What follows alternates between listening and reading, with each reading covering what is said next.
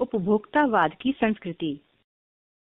धीरे धीरे सब कुछ बदल रहा है। एक नई जीवन शैली अपना वर्चस्व स्थापित कर रही है। उसके साथ आ रहा है एक नया जीवन दर्शन, उपभोक्तावाद का दर्शन। उत्पादन बढ़ाने पर जोर है चारों ओर। यह उत्पादन आपके लिए है, आपके भोग के लिए है, आपके सुख के लिए है। सुख की व्याख्या बदल गई है। उपभोग भोग ही सुख है। एक सूक्ष्म बदलाव आया है नई स्थिति में। उत्पाद तो आपके लिए है, पर आप यह भूल जाते हैं कि जाने अनजाने आज के माहौल में आपका चरित्र भी बदल रहा है और आप उत्पाद को समर्पित होते जा रहे हैं।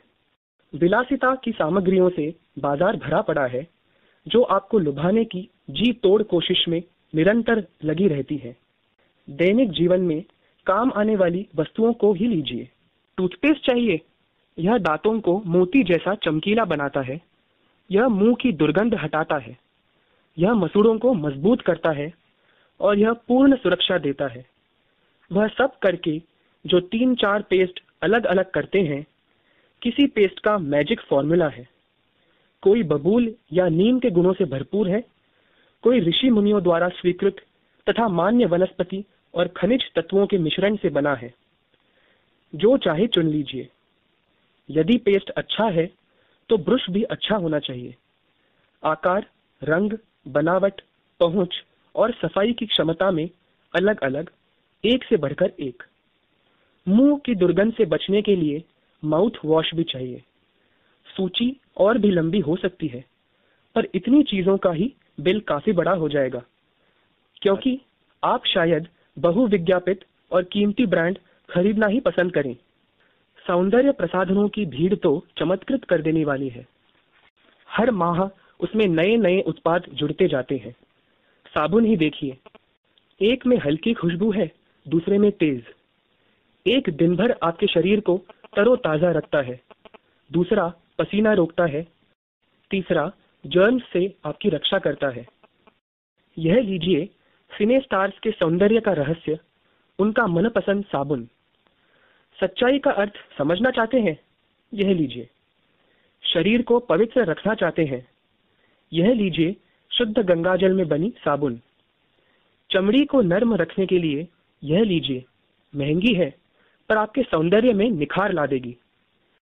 संभ्रांत महिलाओं की ड्रेसिंग टेबल पर 30-30 हजार की सौंदर्य सामग्री होना तो मामूली बात है। पेरिस से परफ्यूम मंगाइए, इतना ही और खर्च हो जाएगा। ये प्रतिष्ठा चिन्ह है, समाज में आपकी हैसियत जताते हैं। पुरुष भी इस दौड़ में पीछे नहीं है। पहले उनका काम साबुन और तेल से चल जाता था। आफ्टर शेव और कोलोन बाद में आए। अब तो इस सूची में दर्जन 2 दर्जन चीजें और जुड़ गई हैं। छोड़िए इस सामग्री को, वस्तु और परिधान की दुनिया में आइए। जगह जगह बुटीक खुल गए हैं। नए नए डिजाइन के परिधान बाजार में आ गए हैं। ये ट्रेंडी हैं और महंगे भी। पिछले वर्ष के फैशन इस वर्ष, शर्म की बात है। घड़ी पहले समय दिखाती थी, उससे यदि यही काम लेना हो तो 400-500 में मिल जाएगी। हैसियत जताने के लिए आप 50-60 हजार से लाख 1.5 लाख की घड़ी भी ले सकते हैं। संगीत की समझ हो या नहीं, कीमती म्यूजिक सिस्टम जरूरी है। कोई बात नहीं यदि आप उसे ठीक तरह चला भी ना सके। कंप्यूटर काम के लिए तो खरीदे ही जाते हैं, महज दिखावे के लिए उन्हें खरीदने वालों की संख्या भी कम नहीं है। खाने के लिए 5 सितारा होटल है, वहां तो अब विवाह भी होने लगे हैं। बीमार पड़ने पर 5 सितारा अस्पतालों में आइए। सुख सुविधाओं और अच्छे इलाज के अतिरिक्त यह अनुभव काफी समय तक चर्चा का विषय भी रहेगा। पढ़ाई के लिए 5 सितारा पब्लिक स्कूल हैं। शीघ्र ही शायद कॉलेज और यूनिवर्सिटी भी बन जाए। भारत में तो यह स्थिति अभी नहीं आई, पर अमेरिका और यूरोप के कुछ देशों में आप मरने के पहले ही अपने अंतिम संस्कार और अनंत विश्राम का प्रबंध भी कर सकते हैं, एक कीमत पर। आपकी कब्र के आसपास सदा हरी घास होगी, मन चाहे फूल होंगे। चाहे तो वहां फव्वारे होंगे और मंद ध्वनि में निरंतर संगीत भी। कल भारत में भी यह संभव हो सकता है। अमेरिका में आज जो हो रहा है, कल वह भारत में भी आ सकता है। प्रतिष्ठा के अनेक रूप होते हैं, चाहे वो हास्यास्पद ही क्यों न हो। यह है एक छोटी सी झलक उपभोक्तावादी समाज की। यह विशिष्ट जन का समाज है, पर सामान्य जन भी इसे ललचाई निगाहों से देखते हैं। उनकी दृष्टि में एक विज्ञापन की भाषा में यही है राइट चॉइस बेबी। अब विषय के गंभीर पक्ष की ओर आए। इस उपभोक्ता संस्कृति का विकास भारत में क्यों हो रहा है? सामंती संस्कृति के तत्व भारत में पहले भी रहे हैं।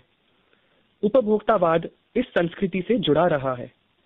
आज सामंत बदल गए हैं, सामंती संस्कृति का मुहावरा बदल गया है। हम सांस्कृतिक अस्मिता की बात कितनी ही करें, परंपराओं का अवमूल्यन हुआ है, आस्थाओं का क्षरण हुआ है। कड़वा सच तो यह है कि हम बौद्धिक दास्ता स्वीकार कर रहे हैं, पश्चिम के सांस्कृतिक उपनिवेश बन रहे हैं। हमारी नई संस्कृति अनुकरण की संस्कृति है।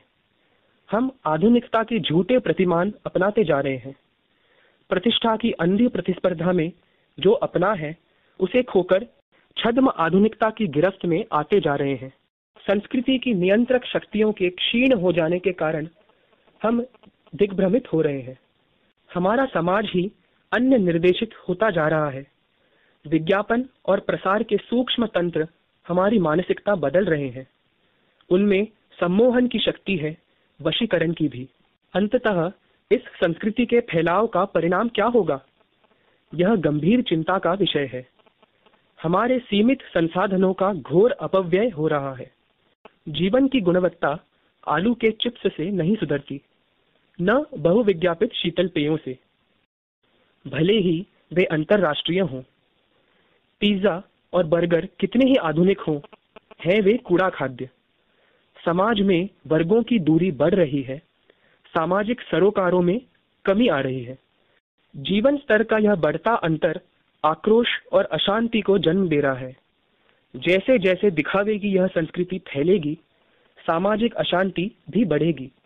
हमारी सांस्कृतिक अस्मिता का ह्रास तो हो ही रहा है, हम लक्ष्य भ्रम से भी पीड़ित हैं। विकास के विराट उद्देश्य पीछे हट रहे हैं। हम झूठी तुष्टि के तात्कालिक लक्ष्यों का पीछा कर रहे हैं। मर्यादाएं टूट रही हैं, नैतिक मानदंड ढीले पड़ रहे हैं, व्यक्ति केंद्रितता बढ़ रही है, स्वार्थ परमार्थ पर हावी हो रहा है, भोग की आकांक्षाएं आसमान को छू रही हैं। किस बिंदु पर रुकेगी यह दौड़? गांधी जी ने कहा था कि हम स्वस्थ सांस्कृतिक प्रभावों के लिए अपने दरवाजे खिड़की खुले रखें, पर अपनी बुनियाद पर कायम रहें। उपभोक्ता संस्कृति हमारी सामाजिक नींव को ही हिला रही है। यह एक बड़ा खतरा है। भविष्य के लिए यह एक बड़ी चुनौती है।